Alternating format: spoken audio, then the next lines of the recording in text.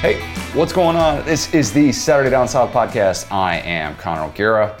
Will, bad weekend to be a 21st century streak in the SEC, and bad weekend to be facing Alabama and Georgia as a top 15 team. Absolutely. A ton to get to. Man, really, really rough for Arkansas and Ole Miss to just kind of see what it looks like to be elite. We're going to get to all of that, but I'm actually going to save Alabama and Georgia dominating for a little bit later because, hey, it's not every day that we get to talk about a pair of streaks that dated back to the 20th century that came to an end on what turned out to be a much more wild Saturday than what it initially looked like. So Saturday, you and I, we actually got to watch a little bit of football together because you were down in my neck of the woods here in Orlando. Peel behind the onion, Will lives in Atlanta, and we only record this on Zoom together. You are so dedicated to your craft that you are recording right now in a hotel room post-wedding before a 7-hour drive home. Will, you, my friend, are a legend. Well, thanks for reminding me of that, Connor. No, man. Yeah, yesterday was actually kind of awesome, man. Got to hang out with you, one of my friends from down here. It was like kind of this dead period before the wedding where we didn't have anything to do. So I was like, I know what's going on. Georgia, Arkansas. So yeah, it was a great time. We met up at a New Zealand-themed bar. We posted the pictures. Super cool. But yeah, man, it was great catching up. It was awesome, and it was a great Saturday to just kind of sit back and, as we said, 13 hours of entertainment, and it did not disappoint, despite the fact that we had those two blowouts with the top 15 matchups. So we're going to get to all of that. We're going to get to every interesting storyline because there are a lot of big picture things we need to get to. Didn't even mention A&M losing to Mississippi State in the opener, what that means for Jimbo. UConn Vandy, of course, we're going to get to as well. Everything in the SEC that happened on Saturday. But before we do all of that, Will, you know what I did before we met up on Saturday morning? I had some eggs. Did you get lost in the sauce? A little spinach. I did not get lost in the sauce, but I had healthy amounts of the sauce. And that sauce, of course, is Texas Pete. You know, it's the best thing to put in my eggs. I absolutely love it. You can put whatever, onion, spinach, mushrooms, avocado, whatever you got lying around. A little Texas Pete on top makes it all better. I wish I had some Texas Pita Kiwis, the bar that we went to. That would have been, I think we need to introduce the New Zealand folk to some Texas Pete. That's what's missing. That would have made the experience even better. This, my friend, is the perfect time of year to load up on Texas Pete, not only because it's football season, but also because right now, for our listeners, you can go to TexasPete.com, get recipes, t-shirts, hats, hot sauces by the box. If you do that, you can get 20% off your entire order with the promo code Saturday Down South. That is all one word, Saturday Down South. That's all you got to do. TexasPete.com, Saturday Down South. Put that promo code in. Sauce like you mean it. I was debating what I wanted to lead with here, and look, you can make the case for a lot of different games, but let's lead with Kentucky taking down Florida because for the first time since 1986. Kentucky did not find a way to blow it at home. Kentucky beats Florida in Lexington. I kept thinking that Kentucky was going to blow it. Even when Kentucky went up 10 in the fourth quarter, we're like, all right, they're going to find a way. Jacob Copeland, maybe if he doesn't slip on that little screen pass when Florida's in the red zone, maybe if Jacquez Jones doesn't tip that pass on the very last throw by Emory Jones, maybe if Dan Mullen gives Anthony Richardson another touch more than the 6 that he had. Nope, did not happen. Not this time. Kroger Field looked incredible. The atmosphere looked like a blast. My brother and sister-in-law were there with their family, and they said it was second to none. Waka Flocka, he was there. Flocka. And your boy, right? He was in the end zone, and they would play one of his songs, and then they would just show him in the end zone, and he would start dancing, and it was electric. I mean, Matt Jones, KSR, shout out KSR, said it was the best atmosphere that he had ever seen for a Kentucky football game. And that is saying something. I'm so happy for my Kentucky people who have been waiting for something like that at home. Because think back to 2018. They won at the Swamp for the first time since 1979, but they didn't get that unbelievable moment at home, right? They had really nice wins at home. And the Mississippi State win was fun, but beating a top 10 team is just different. And Kentucky, up until last night, had not done that since 2010. Had lost 15 consecutive games to AP top 10 teams. Mark Stoops had never beat a top 10 team That was the very first time. And I know Florida suffered that second loss, so maybe that win isn't going to age particularly well. That did not matter on Saturday night. When you have lost 33 of 34 games to one team, buddy, you don't complain about what happens with that win later on. Kentucky is 5-0. Mark Stoops is now tied with Sam Pittman in my eyes for SEC Coach of the Year. That race is wide open. Stoops, I would argue, he outcoached Mullen. And we're going to get to Mullen disagreeing with that in a minute here. But I thought Kentucky was really ready for that Florida ground attack. Don't worry, Will. I'm going to give you a chance to tee off on Mullen because I know you've been chomping at the bit on this. But with that atmosphere, Florida had all of these false starts. And at one point I tweeted, Florida man commits false start penalty because every single time it felt like there was a pressure situation. That Kentucky crowd rose to the occasion. And they made life hell on that offensive line. 15 penalties, the most that Florida has had in the Dan Mullen era. That's not going to get it done on the road. That's not going to get it done on the road against a good team. And you have to wonder kind of, was that just the product of playing on the road for the first time this year? And don't tell me that USF is a true road atmosphere. That's just not. With all due respect to the great city of Tampa Bay, Titletown as many people are calling it these days, that was not a road game. This was a road game. Communication was terrible. I thought Emory's interception was bad. And it was a great read by J.J. Weaver. I don't want to take anything away from that. But isn't that the exact thing that we've looked at Emory the last 4 weeks, I guess now, into the season and said, those are the types of throws you don't want him making. Mm-hmm. Kind of late read, over the middle, where he's got to go through his progressions. I didn't like that. Florida also had 8 chances to score within the 10 and couldn't get it done at the end there. You just can't have that. That's not going to win you a game on the road against a team that was as disciplined as Kentucky was. And we've criticized Kentucky's discipline and the turnover margin being -9 in that area and still being 4-0 was a miraculous achievement. And Kentucky fans knew that. Mullen was asked in the postgame if he thought he was outcoached by Stoops. Mullen's response, and this is courtesy of Nick De La Torre, Mullen said, no, 382 yards. I guess that's sputtering. We had 382 and they had 211. Hang the banner, Connor. Hang the banner. They had 382 yards. I'm so pumped for them. It's worth noting that Dan Mullen was very quickly taken away from Florida's media relations staff after this one. This was not a long post-game presser from, according to the media who was there, who witnessed this. And you just can't help but wonder why Dan Mullen in that spot, defensive Dan Mullen, was taken away. And look, coaches get frustrated after losses, of course. Mullen does it in a different sort of way, in a way that he gets more defensive than most. There's not that same sort of accountability. And the tough part about this one isn't just that you lose to Kentucky. Which I know a lot of people are throwing this out there. Matt Hayes tweeted about this. For all the people who say like, oh, it's such a bad look for Mullen to lose to Kentucky second time in 4 years. No Florida coach has done that. No Florida coach has also had to face, during that stretch, a coach at Kentucky that has things kind of figured out like Mark Stoops. So that's part of it. This says a lot about where Kentucky is. So if there's one thing that I'll defend Mullen on, it's that, all right? Like this isn't facing Joker Phillips anymore with the Kentucky football program. It's just not. The tough part, though, there are a few tough parts. You can't even put this one on Grantham. Yeah, right. You can't even put this on Grantham, too, because Florida's defense actually played pretty well. And without Kaiir Elam, Kentucky's passing game didn't do much of anything. Will Levis, who is now putting mayo in his coffee, friend of the show, did not decide to do the onion thing. Yeah, that went viral on Friday. He's dumping mayo into his coffee. That's a new thing. He needs to be stopped. So get ready. He needs to relax, first off. No matter how good he is at football, if he becomes Joe Burrow, we just get him away from the mic with the food takes. It was an interesting move. Of course, it went viral. Of course, everybody heard about it. In Lexington, I'm sure by now, by the time we're recording this on Sunday morning, everybody in Kentucky has already had their morning cup of coffee with some mayo, because when Will Levis does it, that's just kind of what you do. You just roll with it. Will Levis wasn't even particularly good. He got half of his yards on this little bubble screen to Wandale, and Wandale took it to the house. And it was a reminder of just what he can do. Number one on Kentucky took it to the house.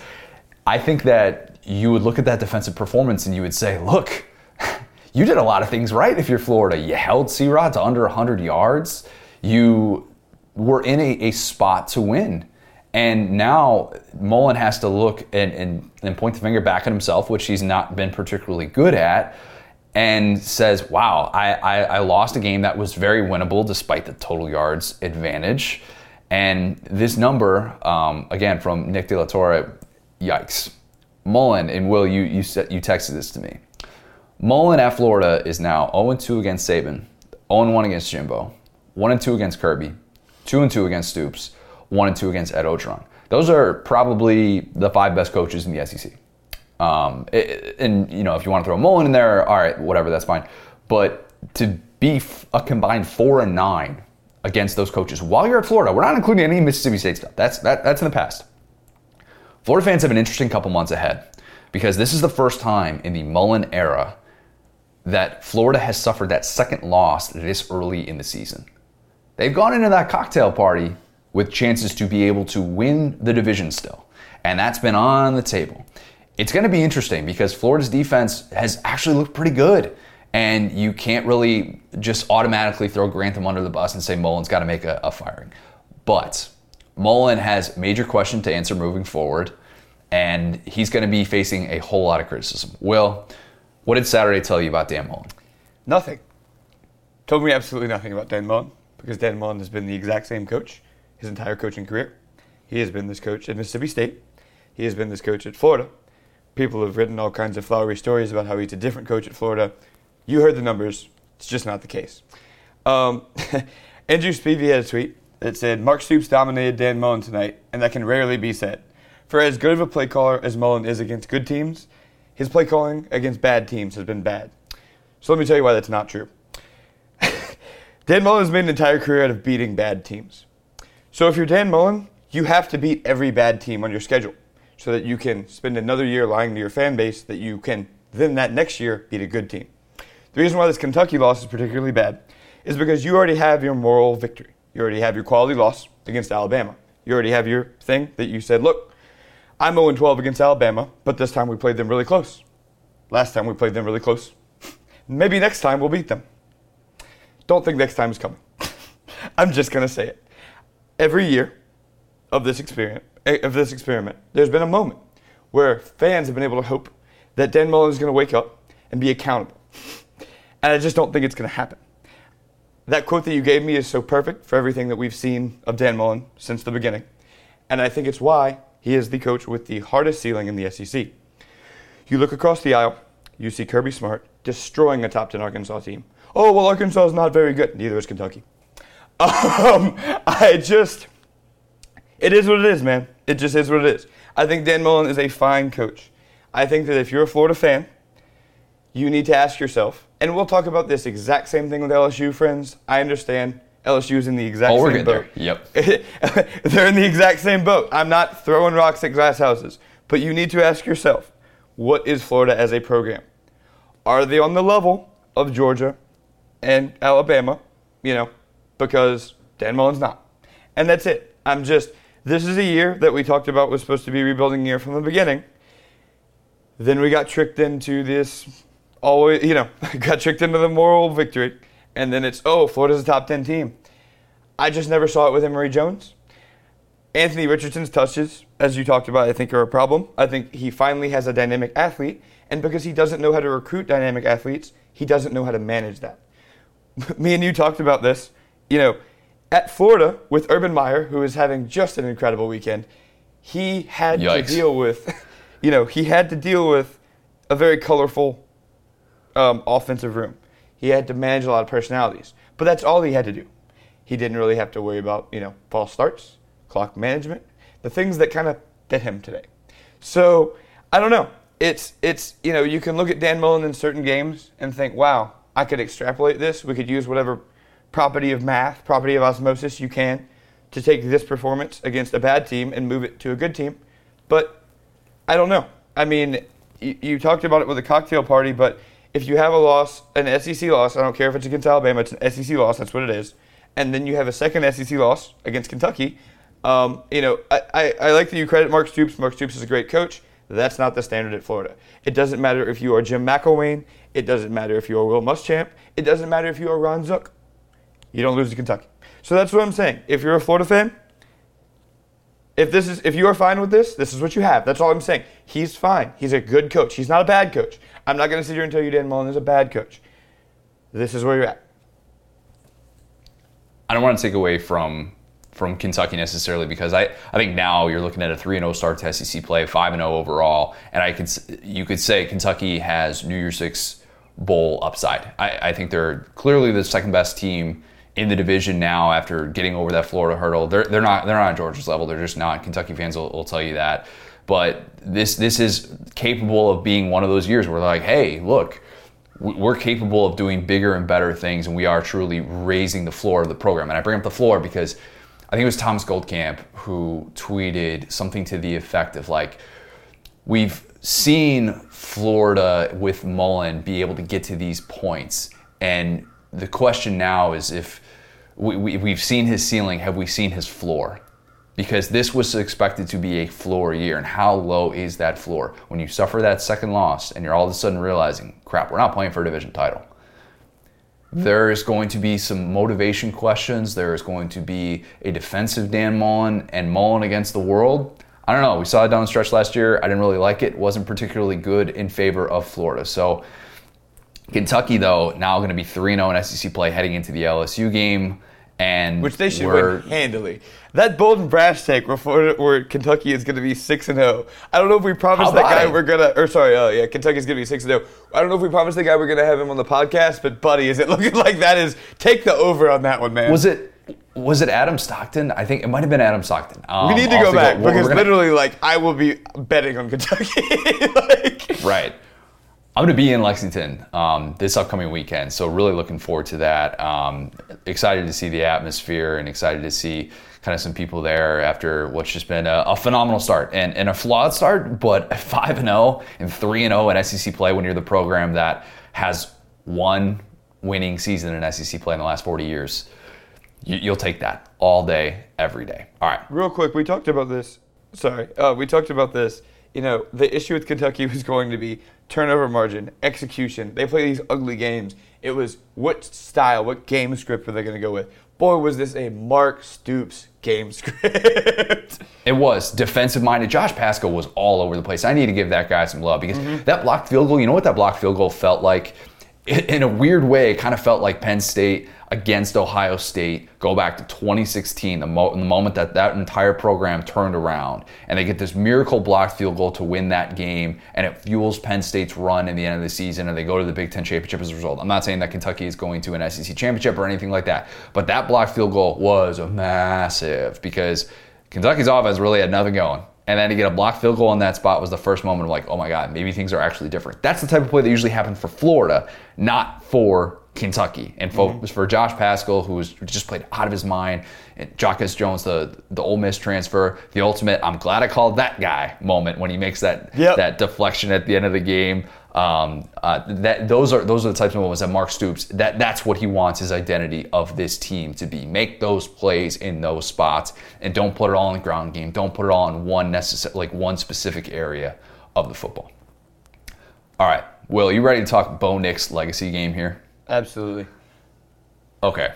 Hand up. I owe Bo Nix an apology. I absolutely do. Because I did not think he had that game in him. No way. I was dead wrong on that. I gave Auburn no realistic chance to win. I said, is this going to really be the first Auburn team to win in Death Valley in the 21st century? Come on. Given all that they've been through, you fire your receivers coach, you've got a quarterback debate. It looks like Brian Harson's got to answer some weird questions. And don't you know it, all the turmoil, it did not matter. Bo Nix / Johnny Manziel played out of his mind in that game. And relax, it was one game. Nobody's saying that Bo Nix is all of a sudden Johnny Manziel. But on that play, where he escaped 6 guys, at least, and I'm being conservative here. I'm saying there were 6 LSU defenders who had a clean shot on him. If you haven't seen the play, just search it on Twitter. It's everywhere. I think it was #1 on SportsCenter Top 10. One of the best plays I've ever seen a college quarterback make. Oh, it's got to be. I mean, depending on, you got to factor in the stakes, but I feel like it's got to be the play of the year if you just look at it in a vacuum. It was the type of play, and I've watched it probably 20, 25 times since it's happened, because I am baffled, one, that he was never brought down, and the fact that he was able to do it in such classic Bo Nix fashion at first, where you're just like, oh, this is going absolutely nowhere. He's either throwing this away, this is going to be a sack, an interception, whatever. And then to turn it into, oh, wait a minute, he's not even just throwing the football away as he's going down at the last second. Jake Fromm's brother streaking into the end zone. And it was a perfect on-target throw. That was the turning point of the game, because that's 4th and 2 with about 4.5 minutes left in the second quarter. LSU was leading 13-0. After that, it felt like Auburn was winning the entire game, and really they didn't even take the lead until the very end. And to me, I looked at that entire night that Bo Nix put together, where he was just impossible to sack. And he didn't even care that TJ Finley came into that game. That was tough as hell. And I'm going to give Bo Nix his credit, because that was a level that we have not seen from him. And don't tell me that playing at home against LSU last year, or playing a road game against Arkansas when he was a true freshman. No. That is the best football we have ever seen Bo Nix play. And for a guy who probably heard a whole lot of comments about how his time at Auburn was done this past week, and everybody's ready to move on from Bo Nix, and if you can't string it together against Georgia State, then what are we really doing here? We've seen Bo Nix on the road. Why start him? Give TJ Finley a chance? No. Unbelievable. All of those Bo Nix road splits, afterthought with how well he played in that atmosphere. LSU just couldn't get him behind the sticks. And that was an adult, grown man performance in that moment. So let's give credit where credit's due as well. Auburn's defense played its tail off. I thought Kayshon Boutte was going to hit 300 yards after that start. Shoot, Max Johnson had 122 passing yards on the opening drive. That's a real stat. Because of the penalties, he was able to just work his way down the field. He dropped that ball on a bucket to Boutte at the pylon. Beautiful throw. But instead, LSU can't hold on a lead, because it can't run the football. Yep. Can't run the football. Auburn dropped 9 into coverage at some points. They had 2-man rushes. LSU, 22 rushes for 52 yards. No run went longer than 11 yards. And it was bad. We saw Max Johnson really struggle at some key moments in that game, because it's just always on him to move the chains. And he just doesn't quite have that sixth sense yet with the pressure. And while I like that he keeps his eyes downfield and he's going to give you more chances than your average quarterback, man, I thought there were some tough moments for him in that one, with all that was expected of him and all that LSU relies on him. It just was not the day that he had hoped for. First time as a starter that he did not have 3 touchdown passes. But it's clear LSU wins that game if it can tackle Bo Nix once, maybe. And even if LSU was a mediocre ground game, it wins that football game. Will, was it good or bad to be at a wedding for that one? Yeah, I mean, I was honestly watching pretty much this whole game. I was camped out in the corner, not in the corner, but like both the, congratulations to the happy couple. They were both Auburn fans, so I pretty much told them, like, hey, this kickoff is at 9. Like, I watched kind of the end of the Florida game and then also pretty much this whole game. And yeah, man, Bo Nix is just a walking billboard for leg day. He is just, man, in those moments, I mean, first off, you could talk about how LSU's defense is kind of soft. Like, they had numerous chances to get him down, but he is just strong as an ox, bro. I mean, he just never says die. You can throw whatever at him. I felt like Coach O was about to run off the bench and just take him out, because he probably has more sound, tackling fundamentals than most of LSU's defense.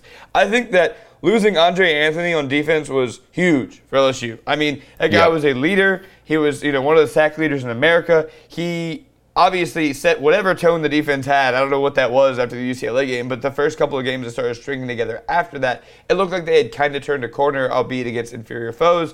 But yeah, man, I mean, I think you absolutely hit the nail on the head. I'm going to say my calling card here. This is the worst LSU offensive line I've ever seen in my life. You can't even say it wasn't in their game plan to run the football, because they tried and failed at it. It was so disrespectful how Auburn was able to contain the ground game without even really trying to contain the ground game. And like you said about Max Johnson, I think he's taking so much blame. I think he's a good quarterback. I don't think he's great or anything, but he's in a position where his backup is 18. It's obvious as day that he's been told just to not run the ball ever. I mean, we were sold this Max Johnson ideal that he was going to be this dual threat guy who could, move the sticks with his legs. What's up? You just can't run the football with him. With what's behind him at the quarterback position, you can't risk him getting hurt. If Max Johnson were to get hurt, think of what we'd be talking about with LSU right now. Oh, the same things would happen last year. I mean, really, you know what I'm saying? Like, that's kind of where I'm at right now. Is it's like, yeah, I mean, if they want to be competent in SEC play, there's just no way they're going to be able to not run the ball. So, like, I'm there with Max Johnson. I'm just like, dude, I know it sucks. You probably need to make some stuff happen with your legs, because if he can start doing that, it's going to create, I mean, they can't drop 9 into coverage. You know what I'm saying? We have to have some type of threat of ground game, because let's say that we just had Joe Burrow, right? This ground game wouldn't be a problem. It's the fact that, and that doesn't make it Max Johnson's fault, but it's the fact that Max Johnson is young, he's inexperienced, the whole load of the offense is being put on him, and it's just, I feel for the kid, man. And so, yeah, I mean, watching this game, it's just, you start to wonder about Coach O. You start to wonder about Jake Peetz, the play calling. I mean, those timeouts, bro, he was chugging those things. He was eating those timeouts. I don't know what kind of the plan was there. Coach O has done that since, I want to say about Matt Canada ate a bunch of timeouts too. So pretty much Coach O's whole tenure, he's had a very adverse relationship with timeouts. And at the end of the game, you knew when they were going down the field, it's like, they're not going to manage this drive well, because you have this first-time play caller.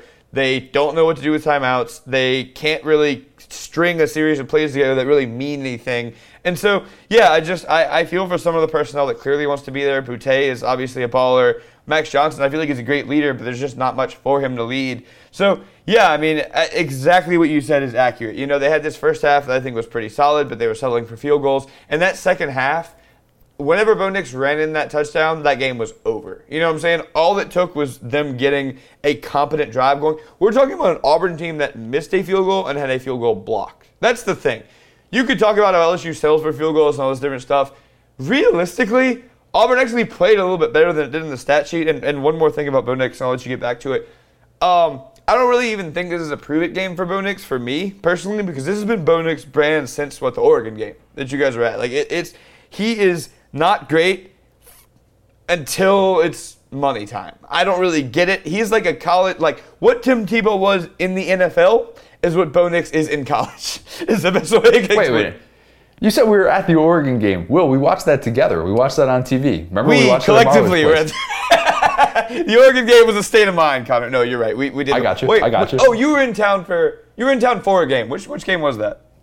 That was the Duke-Bama game. That was the opener 2019. We watched all those games together that night. Remember? Of course, the Duke-Bama game. Well, how could I forget? Yeah, you're right. You're right. I was about to say, I have vivid memories of that game. I was like, I wasn't at that game. Anyway, yes, from that game, he's had the same brand. That was like, okay, he looks not great. Oh my God, that's the best quarterback I've ever seen in my life. And LSU having a soft, sorry defense in these big moments that's like, I don't want to throw my body at you. I don't want to hit you hard. I don't want to do this stuff. It's like, well, yeah, if you let Bo Nix play. Somebody, I think John Boyce had a tweet that was like, Bo Nix is required to explore the entire backfield like a game of Zelda. It was remarkable watching him slip away, and LSU is going to have a rough time looking at that film because they had him dead to rights. Yep. So many different times, and not having Derek Stingley, I don't think that you can just chalk this up to that all. I don't think LSU fans are doing that at all, but this is going to get really interesting for Ed Orgeron, and because the next 5 games, you are at Kentucky, you're home against Florida, you're at Ole Miss, you're at Alabama, you're home against Arkansas. Those teams right now, regardless of kind of like, all right, what did Florida do over the weekend? What did Arkansas do? Ole Miss, they all lost, they all kind of struggled. They're still a combined 20-4. There's not a get-right game in that group. This LSU team is going to be lucky to go 3-2 in that stretch. I mean, this is more like a 7-5 team right now that we're looking at with that second loss and with just not a whole lot of daylight. And I do worry now long-term about this team. LSU hasn't done enough to really change its overall identity. And think about this. So Ed Orgeron, Dan Mullen, Jimbo Fisher. They are now 3 of the top 5 highest paid coaches in college football. All three of them lost on Saturday as favorites to non-top 15 teams. Two of those were to unranked teams, and then LSU lost to an Auburn team that quite frankly shouldn't have been ranked, but it still was. Yeah, somehow Auburn was the highest ranked among those teams. Yeah. Nick Saban has not lost to a non-top 15 team since 2010.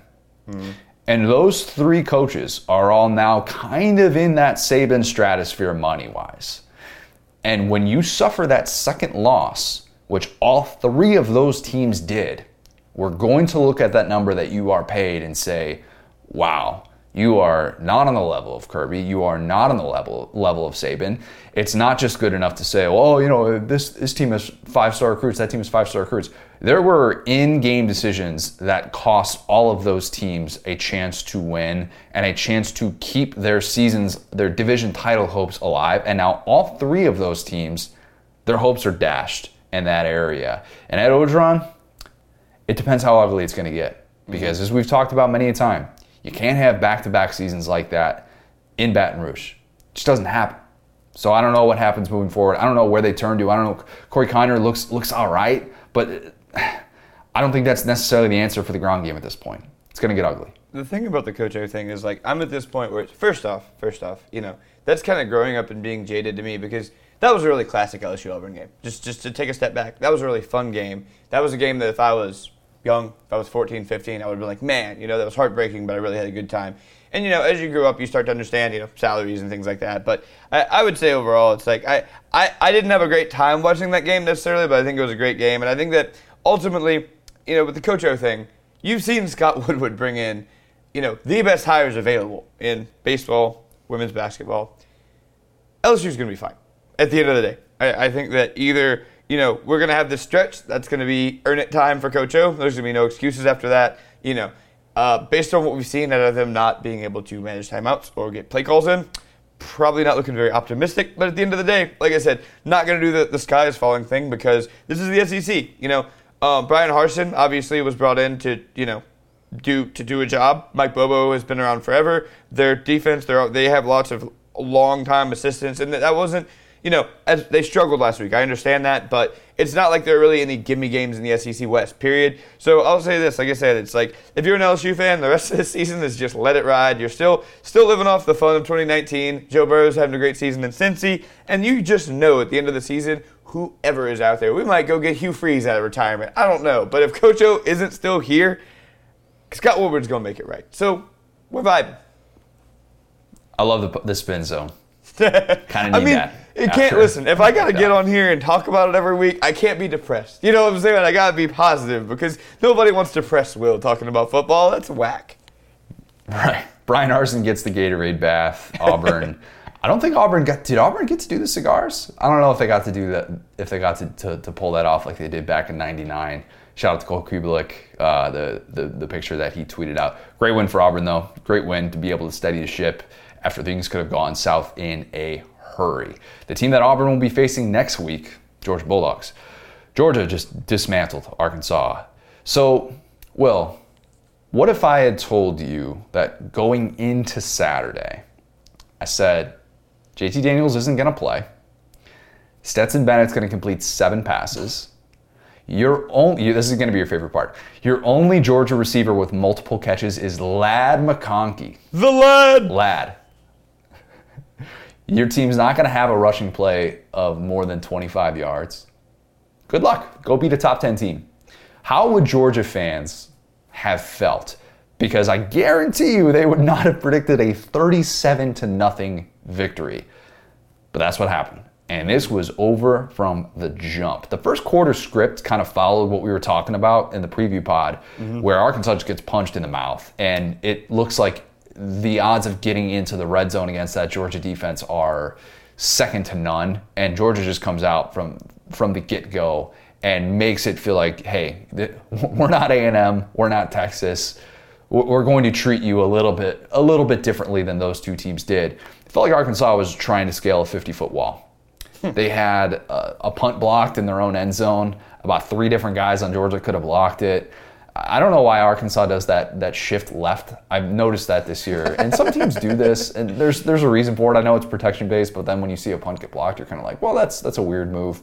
KJ Jefferson wasn't particularly mobile. It hurt them. It wasn't the difference in that game, of course, but game flow just did not work in Arkansas's favor. And for the first time on the road this year, in a true road game, they really struggled. And it was a reminder that, as we say each and every week, Georgia defense is nasty. Nakobe Dean, he basically sacked KJ Jefferson every time that he dropped back, or at least it felt like it. Good for us for not jinxing Nakobe Dean. SDS podcast, pat on the blessing, not curse. Exactly. Some people were saying after Blaze Aldridge got trucked by Will Levis that, we were jinxes, and no, not at all. And we didn't jinx Grant Morgan, who didn't necessarily play poorly. And the Arkansas defense, I actually thought kind of held its own. That game probably could have been a little bit more lopsided. I saw, Ty Richardson, my Arkansas guy, was saying how this could have been a lot uglier, and if Kirby wanted to run it up on Pittman, he could have. But that didn't necessarily happen. Georgia still wins this convincingly, even with JT Daniels on the bench. Georgia allowed 75 rushing yards on 29 carries against that dominant Arkansas ground attack. It was so one-sided. It really was. Georgia's defense pitched its second consecutive shutout, obviously, this game and the Vandy game, in 5 games against FBS defenses this year. They allowed 1 offensive touchdown. 300 minutes of football. And it was up 40-6 in the fourth quarter against South Carolina. So anybody that keeps saying, wait and see about this Georgia defense, wait and see, just watch them. Just watch them and tell me if you really feel that way. Because, Clemson, the offense is not good at all. But Georgia is so suffocating that we're going to run out of things to say about that. I feel like we've already run out of things to say about them. When Devontae Wyatt is bringing guys down on a 3-man rush like that, you have no chance. Oh, they were horrifying. You just don't. And I'll say this real quick. It was we talked about this during when we were watching the game, but it's like, they tried to run the ball. That didn't work because they have this terrifying front. And then they started trying these swing passes. And it was like they would throw a swing pass and it would be like that video from the NBA where all the Phoenix Suns players started moving at the same time. Dude would catch the ball in space, and suddenly the whole defense would just swarm like bees and just blow this thing up behind the line of scrimmage. And we were just talking about, is it worse to just run up the middle or to just try that? Because it's not going to work. And it's just, it's so crazy to think, okay, option 1 doesn't work. Okay, option 2, wow, that's even worse. Option 3, I guess, is take a sack. That defense is special, man.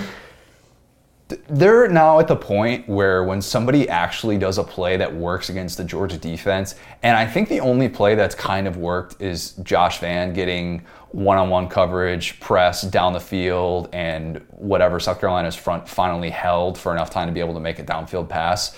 When someone actually gets a chunk play against Georgia or strings multiple touchdown drives together, we're going to look at it as this great blueprint all of a sudden.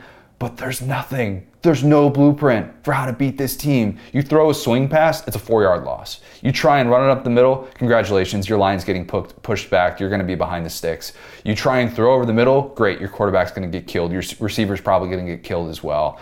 We talked all offseason about, what about this secondary? What about this? Doesn't matter. Just doesn't. Not yet, at least. And I don't know if that matchup is going to continue to be lopsided, because I thought Georgia's defensive line against that Arkansas front was going to be a little bit closer. And I thought Arkansas was going to be able to make some plays in this. Did not happen. It just didn't. And it was a rough go. And I don't know what it's going to be moving forward against this Georgia defense, because you look at the schedule and it's at Auburn, home against Kentucky, bye week, cocktail party. 3 teams who theoretically, you would say, all right, you should have a chance to score against Georgia, but do you? So I look at those 3 games, at Auburn, home against Kentucky, and then Florida and Jacksonville. I'll set the over-under at 3.5 offensive touchdowns allowed. Will, would you take the over-under for that? Let's see. Oof. That's a good one, man. 3.5. I mean, I feel like I have to go over. The fact that you're thinking about it this much says everything. Yeah. No, because it's if you thought about Arkansas, again, Clemson, it's how many would those have? Easily 4 or 5. Nope. 0. Goose egg. I don't know how you score against this team, and maybe somebody's going to figure it out. I'm not seeing it, though. I'm just not. By the way, Arkansas isn't a fraud.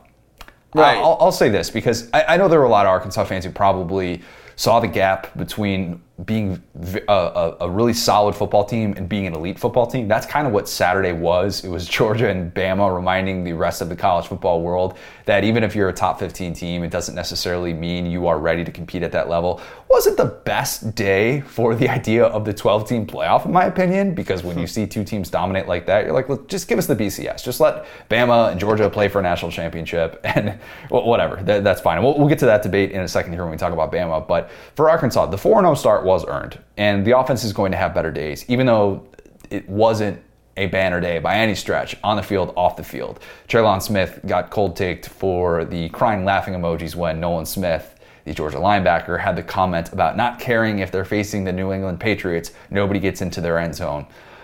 Tough look. He got dragged. Traylon Smith got dragged a little bit for the crying, laughing emojis. This was more about Georgia to me than it was about Arkansas. Arkansas was not winning an SEC championship this year. Not going to be able to make it to Atlanta. Saturday was a reminder of that. Can they still have a really good season? Do they still have New Year's Six Bowl upside? I think so. They got to figure some things out in the passing game, though, because you can't have Treylon Burks only getting 10 yards on 3 catches. That almost catch that he made, that might have been the highlight of the day for Arkansas. Actually, it probably was. Yeah, I don't know. It was ugly. Yeah, so that tells you everything you need to know about that. Another blowout. Unfortunately, Alabama dumped a whole lot of popcorn on Ole Miss. It was Statement Saturday for Alabama and Georgia, and Will, I was saying to you how crazy it is that both of the spreads for Ole Miss, Bama, and then for Arkansas, Georgia were more than 2 touchdowns, even though it was a matchup of top 15 teams. Meanwhile, in the NFL, the Texans and Bills, it's like a 16-point spread, I think, and people freak out whenever that happens. They're like, 16 points, oh my gosh, that's so much. Yeah. We saw the gap. The gap was very evident. And go figure that we saw the gap in throwback Alabama fashion. Lane said before the game, get your popcorn ready. He tosses the headset. If Ole Miss wins that football game, I know it didn't come close or anything like that, but that is an iconic college football moment. Call my shot. And that is exactly what Lane intended for it to be. If you don't think that was premeditated, if you don't think he thought to himself, hey, you know what would be really cool right now if I sort of called my shot in a not so direct way right before this game, toss the headset, that gif would get replayed forever if Ole Miss won that football game. But it wasn't even close. All Saban did was deliver one of the more impressive defensive performances that I've seen in recent memory. And consider what that game meant for Ole Miss. Number 1 offense in college football coming into it. You knew that Kiffin and Levy had a ton of prep for it. You had the bye week. You had the Heisman Trophy favorite, feeling really confident. You had the possibility of maybe being the first Saban disciple to beat the master. And then Alabama did that. It was an incredible defensive performance. The final number, 21, that's not really going to show you how good it was because it's all relative to competition. Doing what they did to Ole Miss, which had just gotten anything that it wanted. And when you don't have Jonathan Mingo, I don't know how much that really played a part in this because Bama wins that game regardless of whether or not the Ole Miss receiver is healthy. The key play of the game, in my opinion, as weird as it is to say, that first 4th down stop was massive, where you had Ole Miss kind of doing what we expected on that opening drive. Convert 2 4th downs, and then on the 3rd one, you go for it, you try and run the football, and you had Smith get that push up front, and all of a sudden Bama gets this massive defensive lift. And I don't know if it's a different game. I think it is a different game. You know what? I think it's a different game if Kiffin had converted one of those. We could be talking about how incredible of an offensive mind it was, but key instance. Yeah, I've always said I wanted some just football coach to coach the way I play Madden. Lane Kiffin's that, man. He really is. You love to see it because they went for that one, got stuffed, and then they went for a second one and missed that one too, and it was like, are they going to do this again? It was like, because at the end of the day, you got to trust your guys. You know, you love the decision to go for it, right? You love the decision to just, okay, boom, sure, we're here. And that shouldn't be reprimanded. It shouldn't be like that was a bad decision either time. But it was just super funny, like in college football, because it's so old school. It's so like you punt, you get the points where you can have. It's like, nope, didn't get that one, didn't get the next one. All right, we're still going, boys. And like, I just love Lane Kiffin. I don't, this didn't really change my opinion of him. It's just I love that in that environment he was just so aggressive about everything, even though it didn't pay off. You kind of had to be too, and we're going to play the results with that. And if there are Ole Miss fans saying we didn't like how aggressive Kiffin was, well, don't fire Lane Kiffin if you don't like aggressiveness, because that's Lane Kiffin. Right. Yeah, go hire. That's what he's going to do. Go hire Matt Luke. I don't know what to tell you. You want to play the field position game against Bama? All right, go ahead, attempt that, see how that works. They needed a spark, and they were desperate for anything. Instead of this being a hey, we've arrived game for Ole Miss, it was almost like Saban turned back the clocks, and it was 2012 Bama. It was, oh crap, we can't run the football against this defense. Less than 3 yards per carry for an Ole Miss offense that came into that game as the number 2 non-service academy rushing offense, Florida being number 1. Kentucky held Florida 150 rushing yards less than their season average, which is pretty good. I should have mentioned that before. Hang the banner. Hang up the banner. Total yards banners, their thing. I thought Henry To'oTo'o, who I criticized a lot for that Florida game, I thought he missed tackles left and right. He was excellent in that game against Ole Miss. Will Anderson, Jordan Battle. Jordan Battle was everywhere. Christian Harris, he had Mathis as well getting pushed up front. That was a vintage Alabama defensive performance. Only one pass play allowed of more than 30 yards. Think about that game last year, where, if we're on the subject of total yards, Dan Mullen, that game last year that set the SEC record for total yards in a game. And this year, Alabama didn't even need the chunk plays. Mm-hmm. Alabama did not have a play of 30-plus yards again. We talked about that against Florida, about how that hadn't happened since 2018 against Mississippi State. And again, Bama didn't get this long touchdown from Jameson Williams. Yeah, Bryce Young found John Mechie in the end zone and made a couple of nice plays stepping up in the pocket. But, man, I thought Bryce Young played well, mostly played well. He had the one interception in the red zone where he kind of did that peak Bryce Young thing where he steps up in the pocket and you just kind of assume it's going to be a touchdown. Good read by the Ole Miss defense, who played better. Ole Miss defense actually looks all right. And if I'm an Ole Miss fan, I'm actually pretty encouraged by what I saw defensively, even though Bama put up 42. But why didn't Bama need those chunk plays? Brian Robinson looked like Eddie Lacy.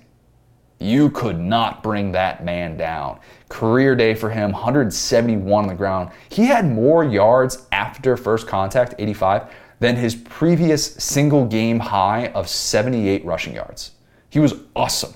He was so good. He looked like hell to try and bring down. And Bama needed that because when those chunk plays aren't going to be there, and Jace McClellan, it looks like he's going to be out for a bit here for Alabama, and he had been getting off to a really nice start. It's going to be Roy L. Williams time. Bama needed that presence, that in between the tackles, smash mouth football. We're going to show you how talented we are. We're going to show you that we can beat you in more ways than what you currently think of us. And we questioned that after Florida. We said, look, Bama got beat in the trenches.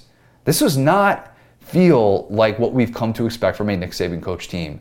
And I'm going to tip my cap to Bill O'Brien because he out-schemed Kiffin and Levitt. Here we are, Connor. This is exactly the moment we thought, how is this going to go? We're going to be about midway through the season. We're going to be thinking, dang, Bill O'Brien's really putting one together. And here we are.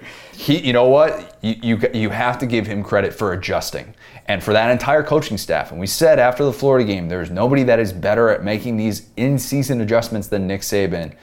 Saturday was a good indicator of that. And I don't know if that was necessarily even Bama's potential because they didn't have the chunk plays and they couldn't necessarily turn to it. And there were moments when you thought this is just unfair, but it wasn't unfair in the same way that we've seen at Bama 2018, 2019, and 2020. So now the question, of course, who is the best team in America?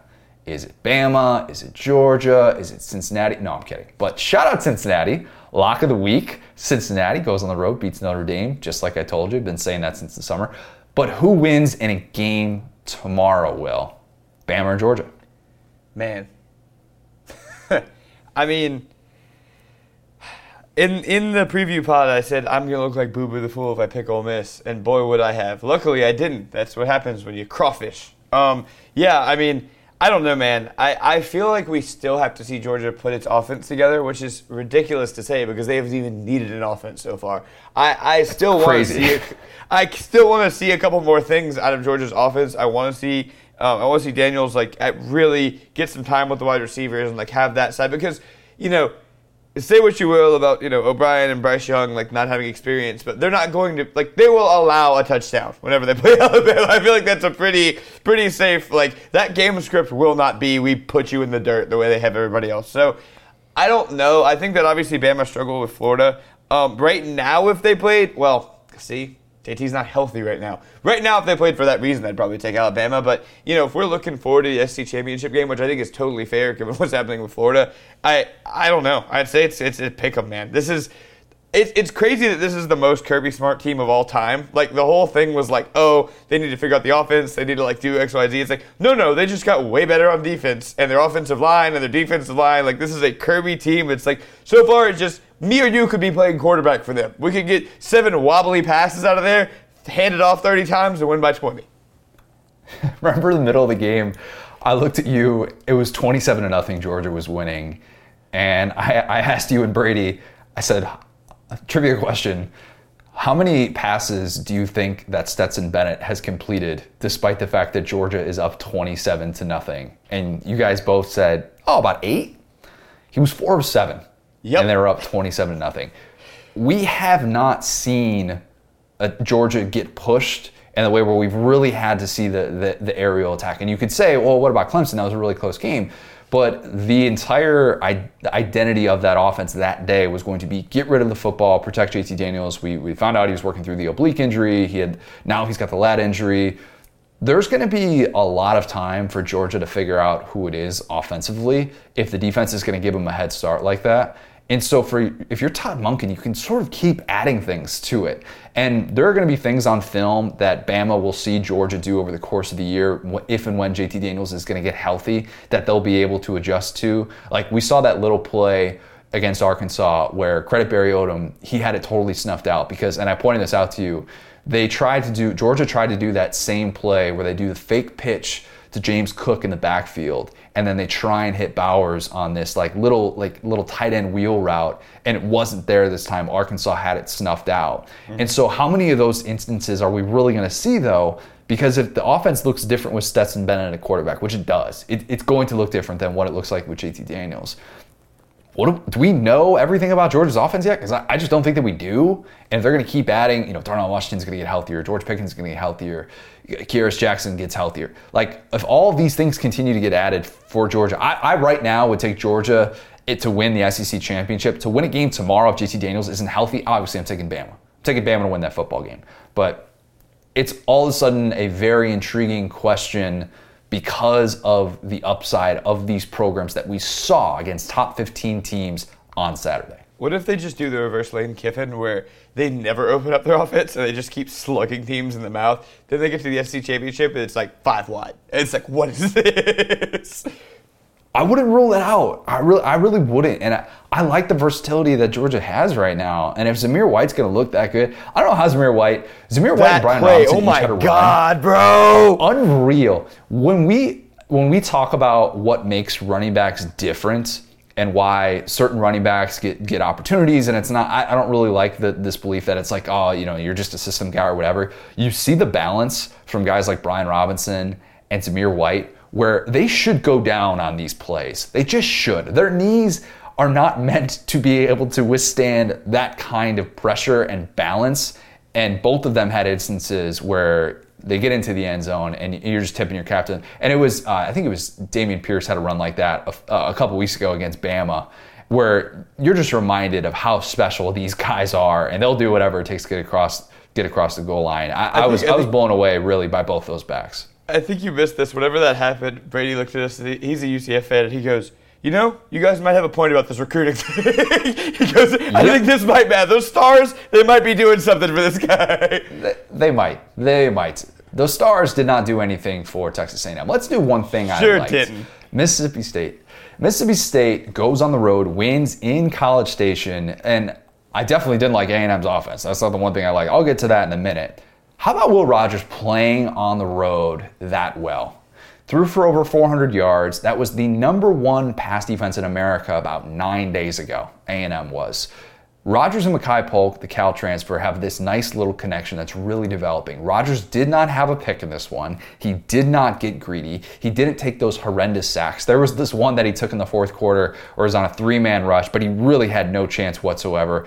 MSU had this awful sequence where it was like a delay of game. They moved the kick back. They missed the kick. A&M had a chance to score late, and instead A&M drives stalls in the red zone. They settle for a field goal. Then the only other chance, Zach Calzada gets taken down for a safety, tries to throw it behind his back, do his best Max Johnson imitation, doesn't work. I want to give Will Rogers and Mike Leach some credit. That is how you stop a 2-game losing streak. You don't get greedy, you take what's given, and it worked. We're starting to see the air raid come together, and as weird as this season has been for Mississippi State, Will Rogers is looking like the guy you kind of hoped he would be. And he knows now the limitations of this, and he saw it work like that against a really good A&M defense. It is. Regardless of what happened at the quarterback position for A&M, that is a solid defense. So I'm going to give credit to Mississippi State. But on the A&M side, Zach Calzada is not it. He's not. Close competition, and I know. Though. People forget. That's part of the problem. The true freshman, Eli Stowers, I'm not sure how to pronounce it just yet. Probably won't learn how to pronounce it because he's splitting reps at tight end. That's your situation at quarterback. Splitting reps at tight end. So you can't even really turn to him. You're going to turn to him for his first career start at Bama? Don't really think you can do that. This is year 3 in the system for Zach Calzada. So everybody's saying, oh, you got to give the guy a little bit more time. And I don't think A&M fans are saying that anymore. Jimbo's saying that. Jimbo's the one who keeps coming to his defense. He essentially has 3 full games against Power 5 competition, and A&M has 4 total touchdowns. He threw a pick on his first pass of the game there. He had a fumble in the red zone, and A&M's offense, which ran the ball better, that's the crushing thing. Achane, Spiller, they look good. It still was never going to put together that late drive, and that's a problem when you just know that. They finally get Jalen Wydermyer in the end zone. It was a nice throw from Calzada to be able to get on the board early in that game, but I just look at this team, this A&M team, and it frustrates the hell out of me because this is such a wasted opportunity for Jimbo Fisher. You're 0-2 in SEC play. You're now, remember how we said Mississippi State is the worst team in the West? Congratulations, A&M. By losing to Mississippi State at home, you are now the worst team in the SEC West. You have your best defense that you've had in 4 years there if you're Jimbo Fisher. You've got a defensive coordinator who very well could be on the move at season's end. Mike Elko is worthy of that next opportunity. You've been able to keep your coordinators on staff, so there's no excuse there. You've got your best backfield, your best group of pass catchers that you've had since you've been in College Station, but it doesn't matter because your quarterback situation's a mess. And that has to come back to Jimbo. It comes back to Zach Calzada as well, and I'm kind of realizing that the Zach Calzada situation is one of the things that I hate about recruiting because he was one of these guys who really rose late and he balled out at Elite 11 and everybody was talking about how A&M really got this diamond in the rough because he was only a 3-star and he wasn't a consensus 4-star. Buddy, we see the rough. It is rough. You're right. It's not there. It's just not. And I don't mean to bail on somebody this soon, but how many times do we need to see it? Before, and he had the nice run for a touchdown where you kind of see some of that mobility. Would maybe nice to see some of that more often, but then again, you kind of can't because your depth really isn't there at quarterback. This is bad, and I can't believe that it's this bad this soon because now Bama comes to town. A&M ain't beating Bama. Bama's going to feast on that offense, and I don't care if Kyle Field falls to the ground with how electric that atmosphere is on October 9th. It's not going to matter. If Zach Calzada is not going to make those throws, if that offensive line isn't going to be able to protect for 4 quarters, you don't have a chance. You just don't. And I don't know so much that this is totally an indictment on Calzada because I think part of this has to come back to Jimbo if you're making $9 million a year, and I've said that before. How about maybe give Kellen Mond a little bit of credit because right now, A&M's maybe undefeated if they have Kellen Mond at quarterback. I'll say it. I think they go into this Bama game undefeated. I think it's just different. And when you can't do the things that Jimbo asks you to do, sorry, you are a very average at best team, and that's what A&M is right now. I hate to be this guy, but are we about to do the like Jimbo Fisher without Jameis Winston thing? Because it's starting to kind of line up in that way. You know what I'm saying?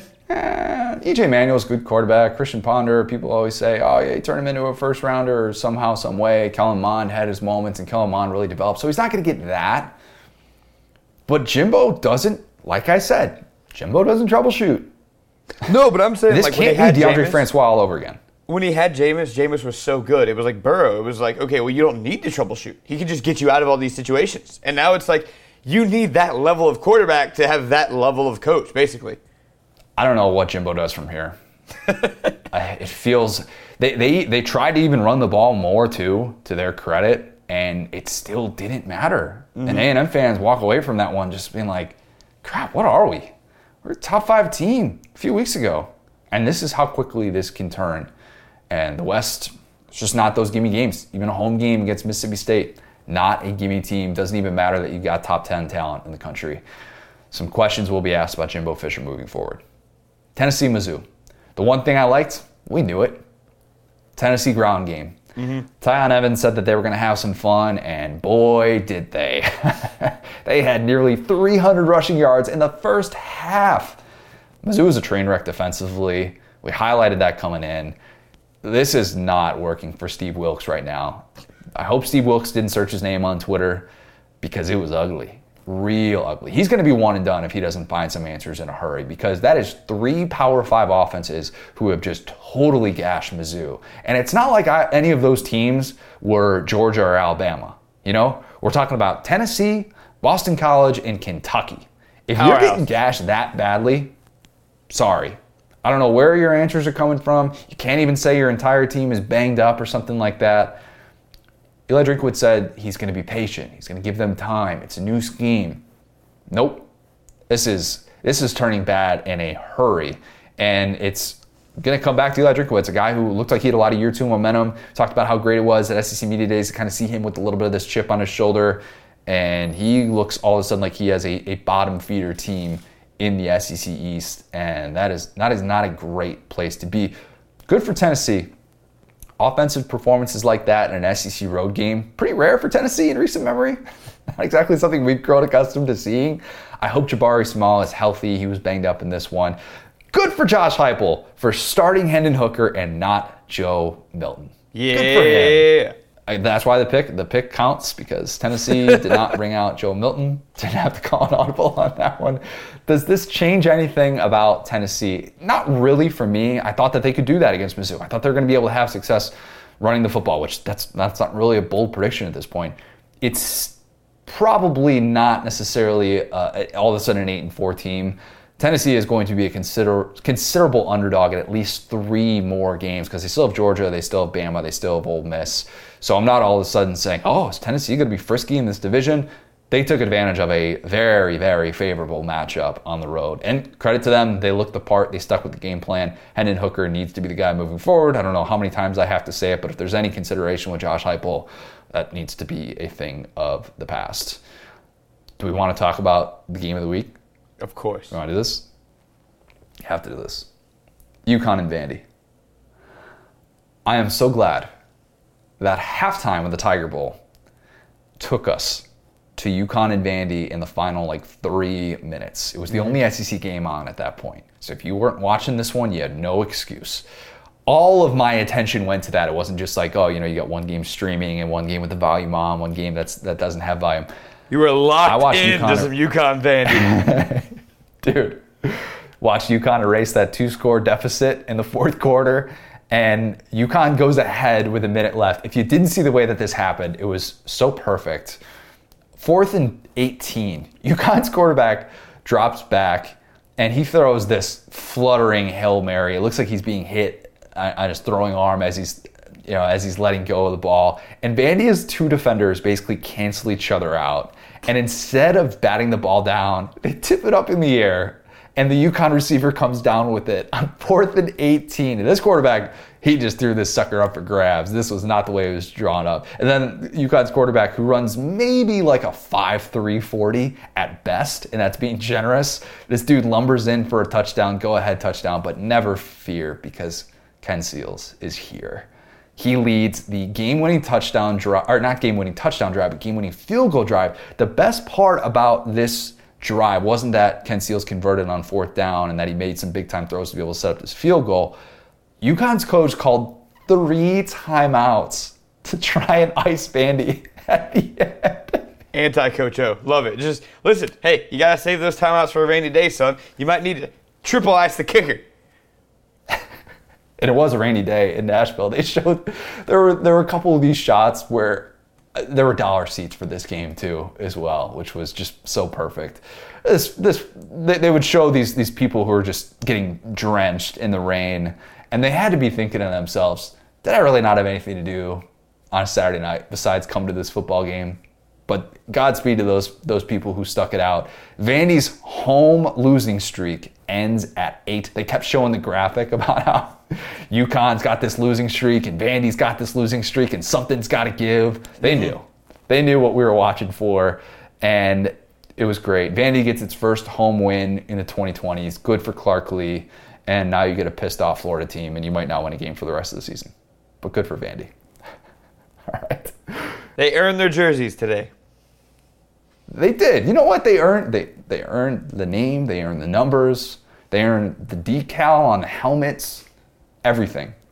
They earned the post-game meal that they probably got. Hopefully they got some Hattie B's or something like that. I had some hot chicken this weekend. Was thinking about a little bit of hot chicken. Mentioned Hattie B's a couple times. If you're a Vandy player and you get Hattie B's after a game, win or lose, you got to be able to sell that in recruiting. Shout out to Chris Wright. Big time Hattie B's advocate. One last thing I wanted to bring up with South Carolina. Well, this was ugly. This was like the worst possible play that you see in a football game happen way too much. And as any South Carolina fan knows, look, the one thing I liked wasn't necessarily that South Carolina had like the most embarrassing football play of the weekend. In case you missed it, Jamar Brown, scoop and score that should have been there. It was actually like a double scoop off of this sack and should have been a walk-in touchdown. And instead, he does the Deshaun Jackson, flip the ball before he crosses the goal line, which the fact that that is still happening in the year 2021 is baffling. And South Carolina fans, every right to be frustrated with that. The good news for Jamar Brown, who somehow was surprised by the fact that they called his touchdown off and it ended up being a touchback and Troy got the ball back, is South Carolina won a football game. And South Carolina won a football game against a Troy team that kind of looked like it had its number for a little bit there. Big pick six at the end of the first half. And instead of a colossal mistake scarring what would have just been a really embarrassing loss, Shane Beamer won 2 games that if you had lost these 2, it would have been a little bit tougher to gain support. And by those 2, I mean Troy and East Carolina. Style points don't matter for South Carolina at this point. They just don't. And even though the ground game, it's still frustrating, and I thought Kevin Harris was going to get going in this one, it's going to be really tough sledding moving forward, and this offense has major issues. But at least that play did not cost you a chance. And like I said before, there is a realistic chance that South Carolina can get to 5-2. And of course, if you were going to get to 5-2, you needed to win a game like this. Defense is playing well. Defense is playing really, really well, and that's the most encouraging thing from the South Carolina side, is that your defense is able to overcome a very embarrassing play, a play that if you lose that football game, Shane Beamer's going viral for all the wrong reasons. And it's not just this cute, Georgia's got 105 stars, and look at South Carolina, we can't compete with them. It's no, we're just undisciplined, and that was the exact type of thing that you were hoping would be corrected and not be a holdover from the Will Muschamp era. But Shane Beamer gets a big-time win at home. They're all big-time wins at this point when you're year one head coach and you take over a 2-win team that was ranked, 125 out of 127 in percentage of returning production. So one thing I like, South Carolina able to come away with a victory against Troy. All right, well, you are the subject of today's It Might Mean Too Much. Because you, my friend, were that guy sitting there at the wedding table. And it's one of those things that you could say all the time, and I'm sure many people listening to this have said before, I was checking in on a game while I was at a wedding, bandfall weddings, whatever the case. You were the guy who, if you see the picture where you're in the reception hall and it's like dark and everybody's dancing and stuff like that, and the only light you see is your phone streaming the Tiger Bowl, basically resting somewhere in the middle of that table just so that you could be able to make sure that you didn't miss a moment of LSU doing something that it hasn't done in 22 years. Yes. It was super funny. I texted this to you. I just sent you a picture with no context. And it was just dancing in the background, HD Max Johnson in the foreground. I'm staging a protest. I was like, because like we thought we'd be out of there. Like we had talked to them. They're like I said, they were Auburn fans. I was like, hey, like I will be watching this LSU game. They're like, yeah, no problem. And so it got to be, I'm saying like 9, 9:15, 9:30. I was like, all right. I told you what this was going to be. So to be fair, I wasn't that guy for very long. I danced. I did the whole thing. It was a great wedding overall. But the wedding started. We were up there at like 2 or 3. So it was really winding down by that point. It was like the last like 2 or 3 songs. I was like, all right, man, I got to go watch Coach O blow this one. Let's go. Let's get out of here. What was the final song at the wedding? That's always one of my favorite things, to see what they pick for the last hurrah. I actually don't even recognize it, to be honest. They like hyped it up and I was like, what is this? It was cool though. It was like slower. Didn't you say the bride and groom had, speaking of it might mean too much, the bride and groom had 3 war eagles in their vows? Yes, it was very cute. The groom was an Ohio State fan and the bride was an Auburn fan, and so they like talked about that in their vows. It was super sweet. And then mentally I was like, they're going to understand me watching this game in the background of their wedding. Love it. Of course, I'm sure they had no problem with that whatsoever.